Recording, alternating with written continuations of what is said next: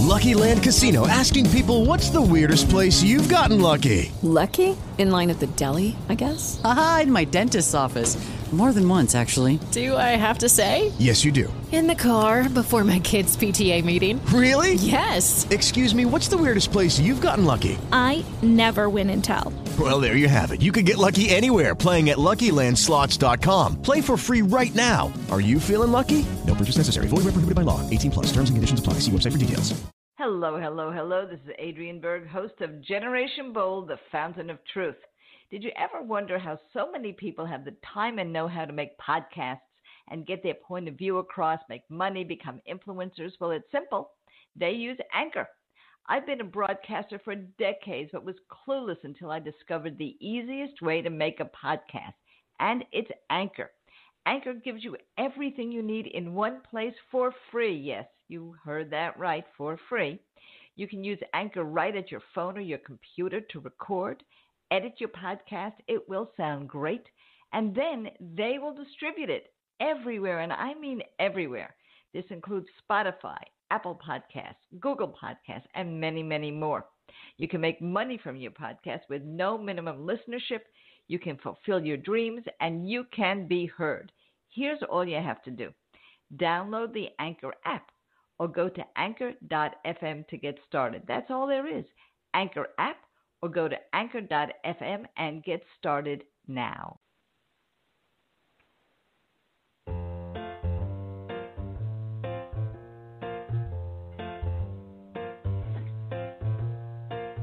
When I look in the mirror, I don't see wrinkles. When I look in the mirror, I see hair on my head, not my shoulder.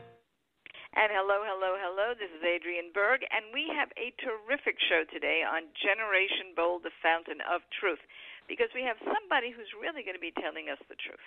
Dr. Louise Aronson, she's the author of several books, A History of the Present Illness. She's a geriatrician. She's an educator. She's a professor of medicine at the University of California at San Francisco. But her latest book, just hot off the presses, is called Elderhood. And you won't be surprised that I jumped on it immediately. My only regret is that I didn't get to write it, because this is the book that really could change our attitudes and our thinking about aging. So I thank you so much for writing it to begin with, Dr. Aronson. But let's jump into that. Well, you are a geriatrician, but what were some of your personal motivations in writing a book like Elderhood? Well, it's a pleasure to be here first, and my motivations were in part, spending 25 years, as I have done, taking care of older patients and seeing that so often the system is actually working against them, not for them, or just ignoring them altogether. And then as my parents aged and I began to age, I understood how that process began, and I also started seeing how the pieces come together, so that what happens to people in healthcare is kind of a metaphor or just a case study in what happens to us in society as we get older. And I realized that the only way to really change how we think and feel about aging was to pull all those pieces together, to show how the history of old age and the science of old age and what actually happens to us as individuals living today are all interconnected, and that there are ways that we make decisions that are actually self-defeating to our hopes of a good old age. So I just got excited. I've also trained as a writer as well as a geriatrician. So for me personally, this was a lovely way of pulling together two of my great passions. Yeah, and it's a wonderful book. It's called Elderhood. You'll be able to get it on Amazon and everywhere. And this is the book that I hope that when you go traveling, guys who are listening, you see it in the Hudson News in the airport. This is the kind of book that I hope is everywhere. And I'll tell you why. We talk about stamping out ageism, and I always say it is one of the few prejudices that we hold against ourselves. We are very prejudiced about aging, even though we are the ones who are older. So let's take a look at that, Dr. Aronson. From that point of view and from how you express it in Elderhood, you do look at people's real-life stories and their attitudes as well as the lens of your experience. And you see that in many cases we don't want to deal with our aging, and that makes problems. Can you tell us a little bit about that? Oh, yes, absolutely, because that happens in so many ways. So one of the stories I like to tell is, this was a few years ago, but I had two patients, two women in their mid-80s, who were both doing really well. And then they both had strokes, which meant that they could no longer walk as well as they had previously and needed a walker or a wheelchair, depending on where they were going. So I was seeing them both in the space of a week, and I saw the first one, and she was just crushed. You know, she wasn't going out anymore. You know, she hadn't really done her hair properly. You know, she had help at home. She had a decent situation, but she sort of said, my life is over. And from there, you know, she became depressed. She became socially isolated. And I'll just say that social isolation as we get older is as bad for our health as smoking 15 cigarettes a day. And she just stopped living. So I got a call the next day, actually, from the other one, and she wanted to reschedule. So I thought, I better call her because maybe she's in the same condition. And I called, and she said, no. It's just that I'm going to the movies, and we haven't figured out how to deal with the wheelchair yet. So my friend Jean is picking me up, and I just think it'll take too long, and I don't think I can do both in the same day. So can I see you next week? And she kept living, and they really had the exact same problem at the same moment. But this person was going out with her friend. And in fact, what she told me the next week was that it was actually great going to the movies because people were so nice and polite. You know, the crowds parted. She got a nice seat. And so she had a great time. And that's, you know, an extreme example of what happens all the time. You know, do we just focus on lamenting what is lost? Because I won't deny that there are some things that are lost. But I'll also say that sometimes it's our frame. Is it lost or is it changed? I mean, there are things we do at 15 that we no longer do at 35, things we do at 35 that we no longer do at 55. But vice versa is true, too. There are things we can do at 35 that we could not do at 15, and things, you know, that now at 55 I can do and think about that I couldn't do then. So a lot of it has to do with really adapting and understanding that change isn't inherently bad. We have control over it to the extent that we say, okay, I still like doing this, so I'm going to do it a little differently, and that'll enable me to keep doing it. Now, this is really also comes back to health, because there's a lot of research showing that internalized ageism is really bad for health. It increases the Alzheimer's disease markers in our spinal fluid. It increases your risk of dying from heart disease maybe 7 years earlier. It decreases your recovery after a hospital stay, whatever the hospital stay was. So it is bad for us in ways that are sort of the small, intimate, like we stop seeing friends, or we say, I can't do that anymore because I have to do it differently. But it also makes you the sort of sicker, more frail, older person that you didn't want to become. And you know what happens? We often say about cancer or other devastating diseases, real diseases. Right. Aging is not a disease, although it was once listed as a disease by the FDA, that you are not your disease. Well, you're not your age. You're not your condition.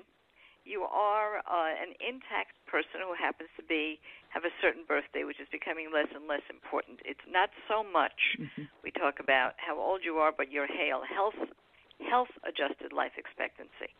And you mentioned that not having friends or being isolated is like smoking many packs of cigarettes a day. On the positive side, if you have 6 friends or so, you can live 2.5 years longer. Those are other wonderful studies. So get out there. Now, I want to, and I said to you before we actually got on the air together, Dr. Aronson, I'm fascinated by the title of the book. And I'll tell you why. The name of the book is Elderhood. This is a very difficult part of this field, the field of successful aging, and that's the use of language. By the way, Dr. Aronson, don't hold this against her, but she's a graduate of the Harvard Medical School and an MFA program for writers at Warren Wilson College. So this is somebody who deals with words on a very intellectual basis. And we have a problem. We don't know if we're baby boomers, if we're older, if we're elders, if we're sagers. I mean, every day the marketers come out with a new word for us. And you use a word that here's my reaction to the word, all right? I think it's stately. me, this word is state. And I like that. It makes me feel a little bit taller. I'm not so tall to begin with, and I'm getting shorter. But I feel, I'm elderhood. You know, it's like a combination of being a knighted and Robin Hood. I like it. But where did you come up with this? Is it something generally that you saw and thought was a good idea? And did you struggle with that? I struggled in the sense that at first I thought of doing oldhood because the word old has such bad connotations. I wanted to kind of reform it because if we shun that word, if we say, no, I'm not old yet, I give talks to huge audiences often, and I'll sometimes have people say, like, when does old begin? And people will raise their hands at all different ages, but often people will, not raise their hands until I get to 90 or 100. Right. But the fact is, throughout human history and across cultures, old has generally been identified as beginning between 60 and 70. And that doesn't matter whether you're healthy or sick, hale or frail. It just doesn't matter. It's if somebody looks at you walking down the street, where are you in life? Are you, in childhood is generally, the first 20 years, then adulthood lasts 30 to 40 years, and then everything thereafter, which can be up to 40 or 50 years these days, you're considered old. So first I was going to go with oldhood. But some wise reader of the New York Times, where I had published an article using that term, sent me a lovely note and said, it doesn't really work, because if you're calling it that to identify the third phase of life after childhood and adulthood, well, if you have childhood, you have child. If you have adulthood, you have adult. If you have oldhood, you have old. No. So then I realized elder was better. And of course, elder is better in part because of our prejudices. The word old tends to have negative associations, and the word elder tends to have positive ones. So we're going to take a bit of a break nice. now. It is nice. I like it very much. And we're going to take a little bit of a break. We're going to come back, and we're going to talk about kind of the flip side of this, and that is the fact that although we tend to have this prejudice, we're actually happier. We'll talk a lot more about that and see if you guys agree. I agree. Don't you go anywhere. And I freely admit I'm inappropriate for my age.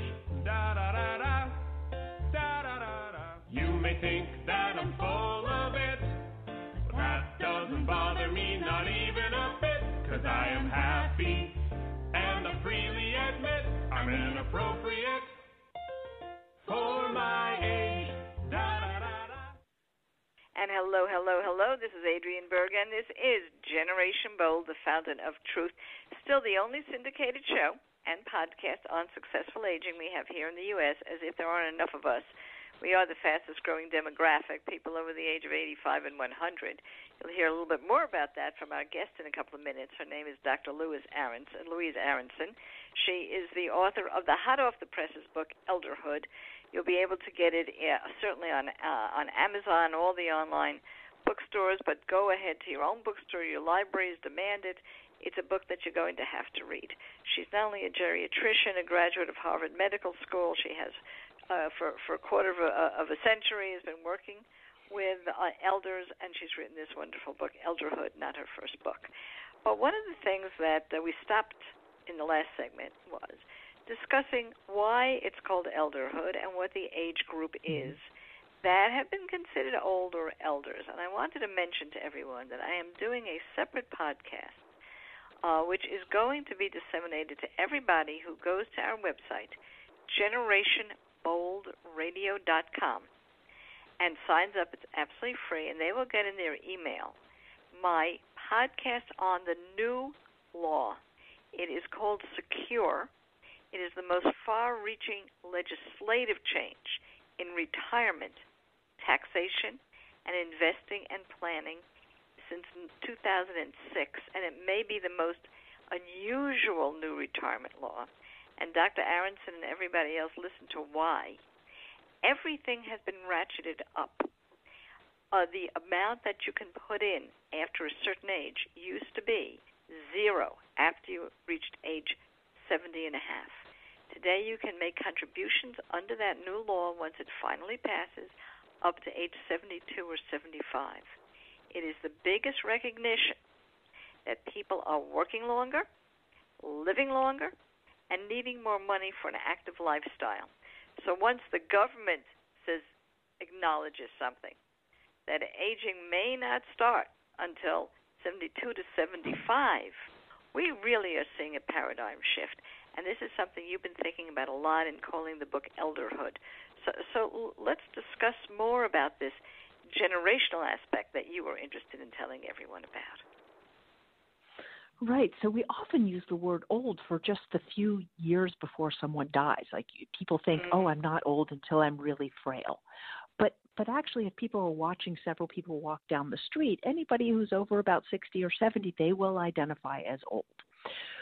So we need to close that gap, because now actually old doesn't mean what it used to mean, right? Or what we use it to mean of that little narrow window before we die. Not that period of life doesn't also need attention and empathy and all those things.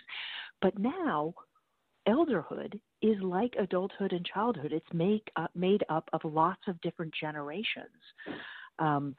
That, because some people are old technically for 20, 30, 40 years, sometimes within families. We're just starting to see this in geriatrics, where we have two patients in the same family because one is in his or her 90s, usually hers, and the other one is in their 60s, 70s, or 80s. It's also related to how we live. The longevity dividend has really paid out in the older years. And most people don't realize this, but adolescence, which we're also used to talking about and thinking about, didn't really happen until after child labor laws and the Industrial Revolution in the 1800s. That's pretty recent. I mean, yes, it's almost, it's 150 years. But now we've got this other new phase that is defining itself. So people in their 70s are the fastest growing segment of the American workforce. And that's only counting a certain kind of paid jobs. If you actually, counted all the people volunteering or helping with their families or doing all sorts of other things, the numbers would be astronomical. Caregivers. And we don't count any of that in those numbers. Nope. So if it's already the biggest segment, I mean, just imagine if you actually counted all the work people are doing and all the ways in which they're living and aging, which is such a varied time of life. I'll just add one more thing about that, so elderhood, I think, like childhood and adulthood, we need to acknowledge its sub-phases and sub-stages. And also, whenever we invoke, we're doing this for kids and this for adults, people as they age often want to be referred to as older adults so that they can still get the cachet and the power of being an adult. But in doing so, it's sort of self-defeating. You self-undermine. Because if people are looking at you as old and you're calling yourself older adult, then you've already sort of failed their adult standard. Whereas if you say, I'm an elder, I'm in elderhood, and you own that, then that becomes the point of pride it should be, because these are hugely, people are hugely accomplished. They're working, they're living fulfilled lives. And in fact, all the stuff that people in adulthood complain about, I don't have time for this, and I need to do that, and whatever, older people have more time. And consequently, when you study this, they are happier than younger people. So we really need to give elderhood the same stage we give childhood and adulthood in our policies, in how we build restaurants and buildings and healthcare, in every part of life. If you talk about kids and adults, add elders. And it's so interesting because boomers are becoming elders. I'm what they call the leading age boomer, or the leading edge boomer, because I was born. Boomers are a cohort that's 18 years apart. And as you know, yes, I'm the tail. 46, yeah, you're the tail. You're the young boomer. I'm the old boomer. And it's very different. It's 18 years difference. I could be your mom if I had you when I was young. So it's very different. And boomers are going to flub it in this way, even us, because we love to be busy. And all the business of our other generation having more time and leisure, we're throwing out the window. We are working longer. That's why the new tax law is bringing up retirement age to 72 to 75 instead of the old 65. We are always busy. If you ask us what we're doing in retirement, we say, oh, my God, when did I have time to work? I'm so busy. So I will tell you that the slowing down, the smelling the roses of aging is changing with the baby boomers' attitude that has never changed of still wanting to change the world. So we have a wonderful new opportunity to have more years to fulfill the promise that our generation had in the beginning. And that lights us up. And that's why elderhood is such a great word, because if you think about it, there was elder councils, there were tribal elders. If you look in any kind of a community that really got built, you would see, well, what do the elders say? And okay, round two. Name something that's not boring. A laundry? Ooh, a book club. Computer solitaire, huh? Ah, sorry, we were looking for Chumba Casino. That's right, ChumbaCasino.com has over 100 casino-style games. Join today and play for free for your chance to redeem some serious prizes. ChumbaCasino.com. No purchase necessary. Void where prohibited by law. 18 plus. Terms and conditions apply. See website for details. Now we have something like that through your book, Elderhood. I really like that. You're absolutely right. All the studies show happiness increases. A little thing that I wrote, not a book, but an article is, are you too young to be happy? Because when I read all those studies, I love that title. saw it was clear that there is a curve at which point you are happy. And the interesting part, and we're going to talk about that when we come back now, is this. Some of that happiness does have to do with health care and the way you take care of yourself. And that happiness does start to diminish in old age if health diminishes. So I want to talk a little bit when we come back with you as a doctor, as one of the few geriatricians of the country. There are many. What you think, what you recommend, and what folks are really doing to get healthier as they age, so that they can reach elderhood.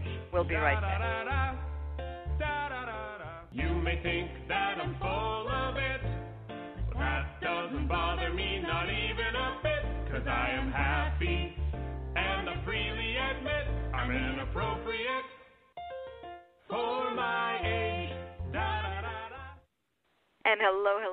And this is one of those days that I am thrilled that we do this show. I am here with Dr. Louise Aronson, who is a not only a doctor, not only a writer, right, but a really important, this is an overused word, influencer and thought leader in the field of aging. And she's showing all of those skills all at the same time with her latest book, Elderhood, hot off the presses, available to you at bookstores, Amazon, all the online places. And, of course, it's something that you have to read, because if you're interested enough to be listening to a syndicated show on aging, then this is really your next step. This is the book that you should be reading, and it's called Elderhood. I wanted to go back, Dr. Aronson, to one of the many credentials you have, and that is you are a geriatrician.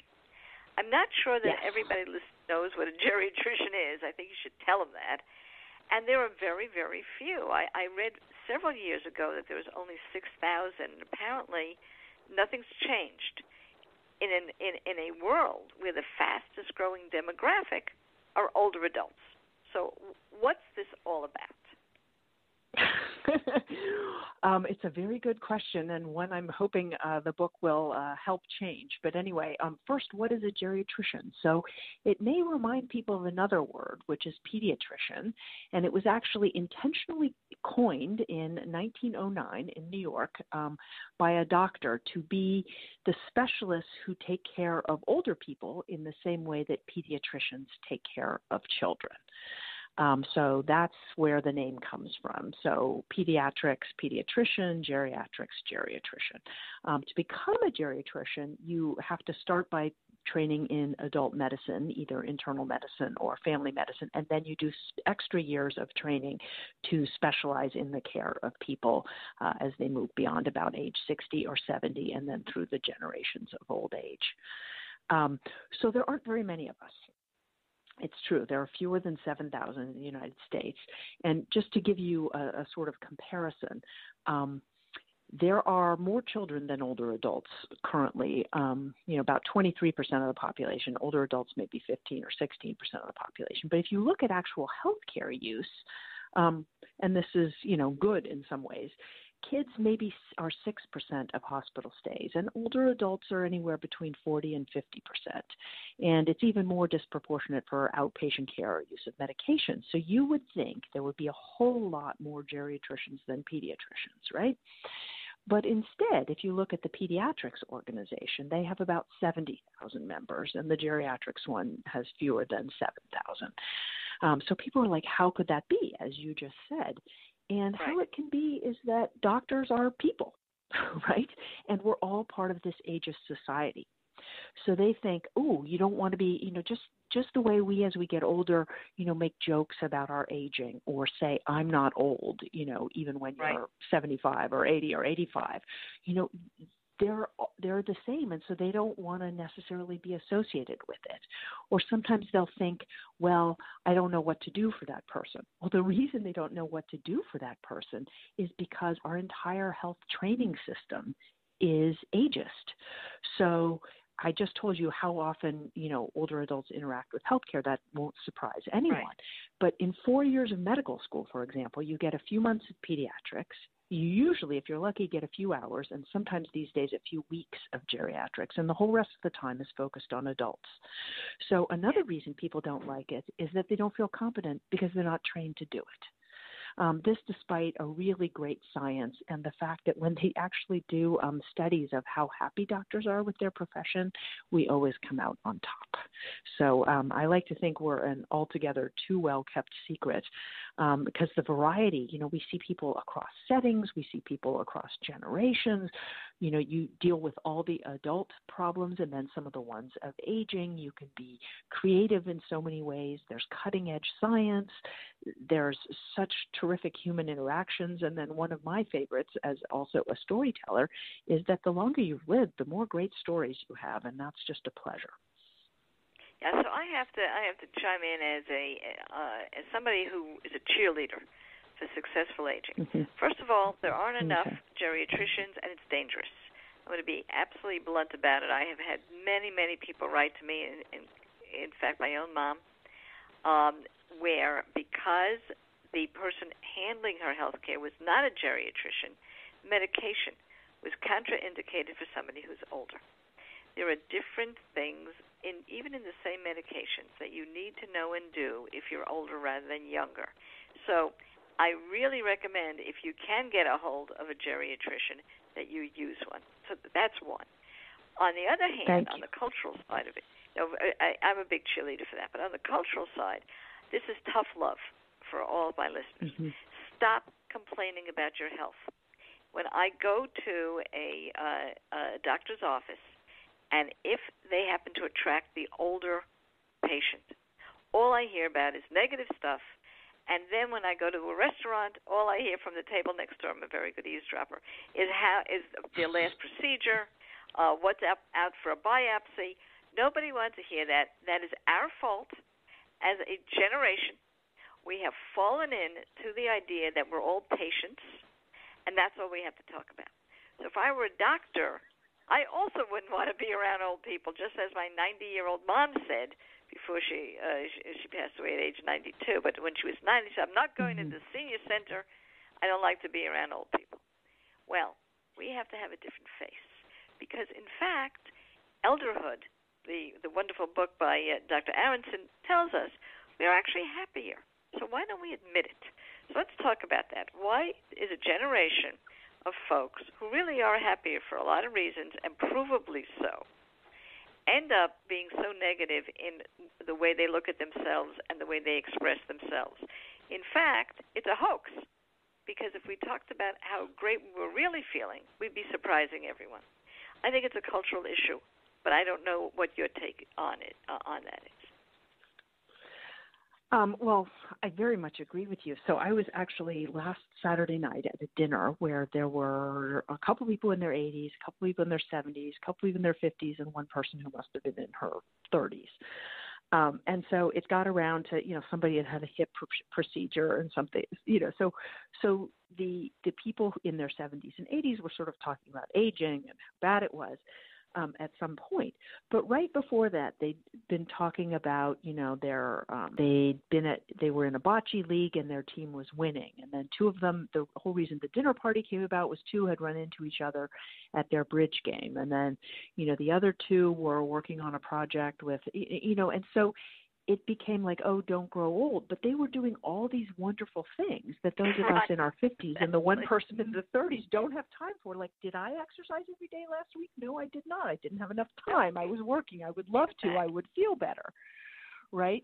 So, but they were just telling the one story and not telling the other story. The other story came out sort of inadvertently as we just discussed what we'd all been up to.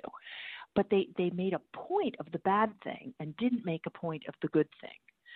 Now, that's not to say bad things don't happen and they aren't hard. And to some degree, I think, obviously health and health issues figure more prominently in our lives as we grow older.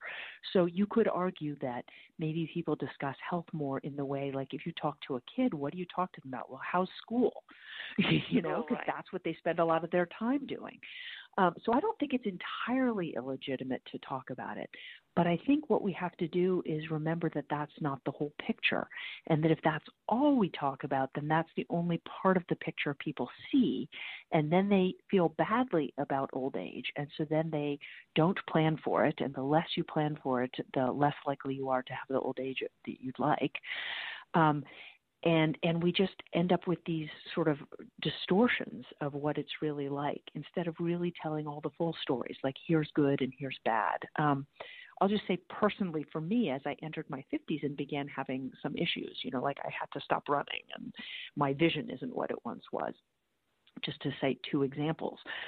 And because I deal with our medical students a lot, who are mostly people in their 20s, I started making comments about, well, if you're my age or when you're old or, something. And I realized, my God, what am I doing? And it's just so ingrained in all of us.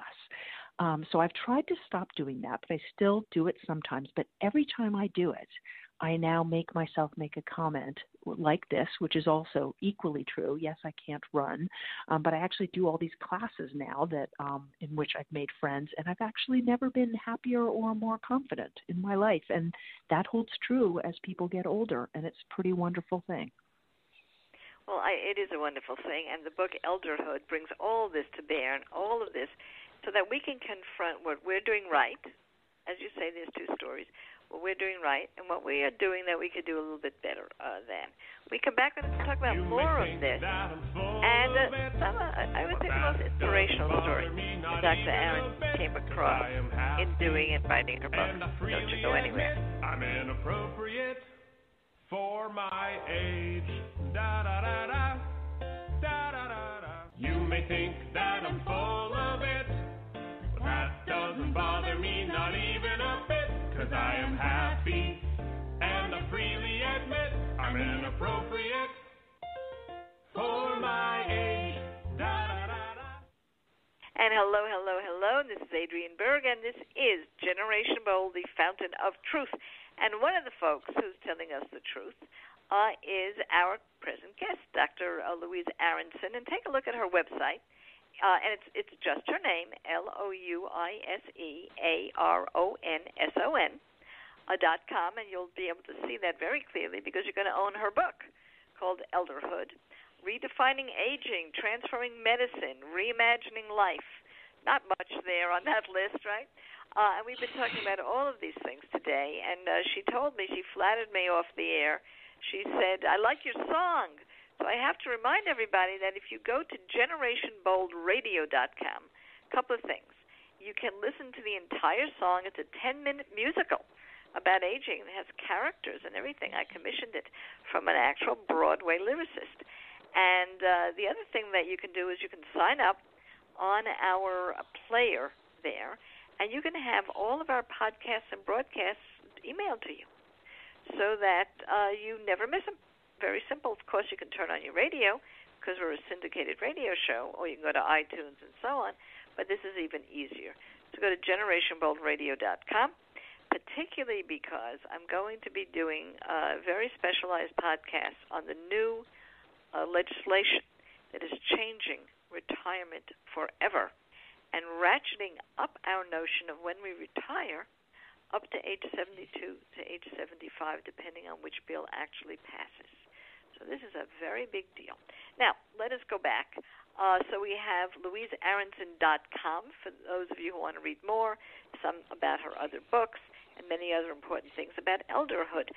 So Dr. Aronson, let's talk about the issue that we started with, which was that we are happier. It shows that we're happier, but sometimes we have to get a grip on the possibility of what might happen after our health care isn't quite as good as we hoped it would be. And that, too, just takes the right attitude. Tell us a little bit about that, particularly in the context of being a geriatrician.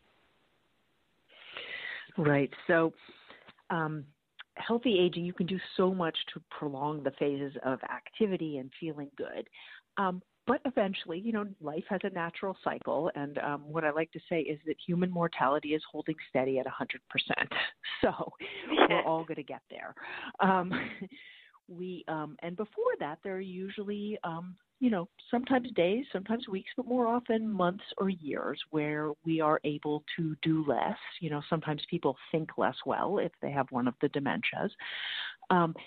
And how they experience this varies widely. And the fact that it varies widely tells us that this isn't about the biology. This isn't about the medicine.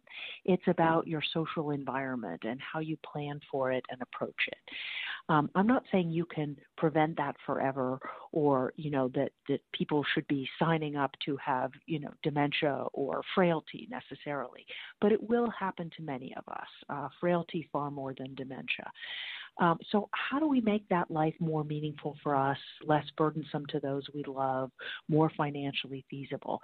And that really has to do with not denying it and just pushing it away. Lately, I have a lot of friends, sort of people in their 40s, 50s, and 60s, who say their parents who are in their, maybe 80s or 90s are still doing fine and are home and really won't discuss, maybe putting a rail by the shower to get into it or considering any of the other modifications that they can tell are going to be needed in the near future. And what generally happens then is there's a crisis. There's a fall and a fracture. There's, something happens to one person and the other one can't cope. And then suddenly everybody else is swooping in to take control of your life and put you somewhere, to deal with you as a problem, less like a human being. And the very best way to avoid that is to think about what you value most in your life, in your home environment, of the people in your life, and how you want those to shape and change as you change, as you become more frail. What are the things that matter most to you? Are there ways you can modify your home?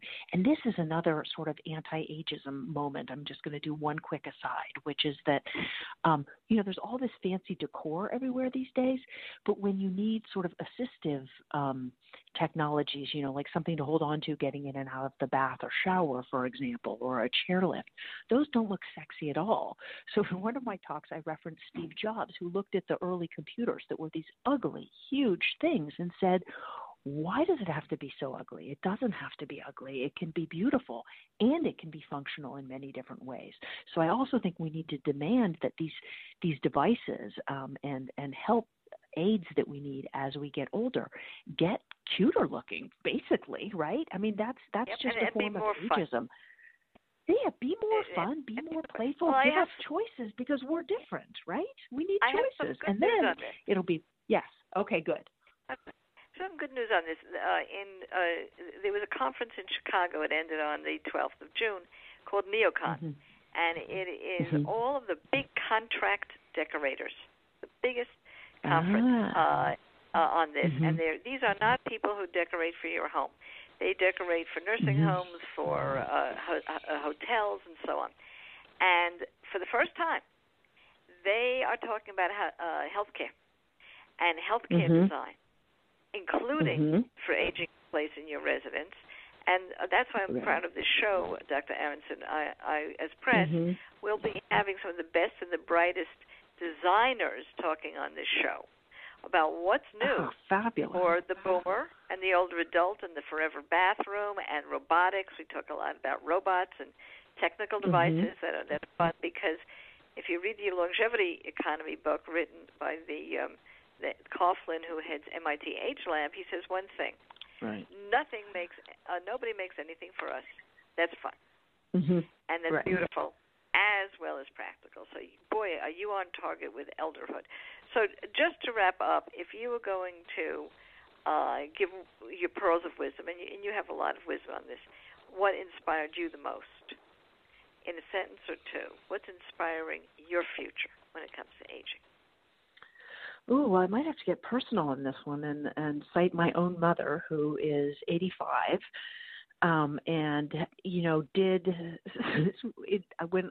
when she was 60, we were hiking somewhere, and she had trouble getting back up the hill, and she'd never been a big exerciser, but she took up exercise. So now she's 85, and she continues to exercise, but it was pretty clear that she wasn't going to be opening jars or walking up hills if she didn't begin.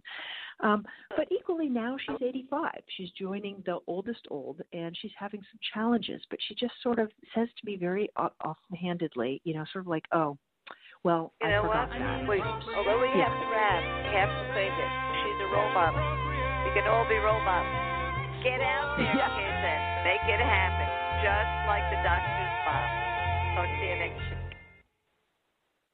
week. It is Ryan here, and I have a question for you. What do you do when you win?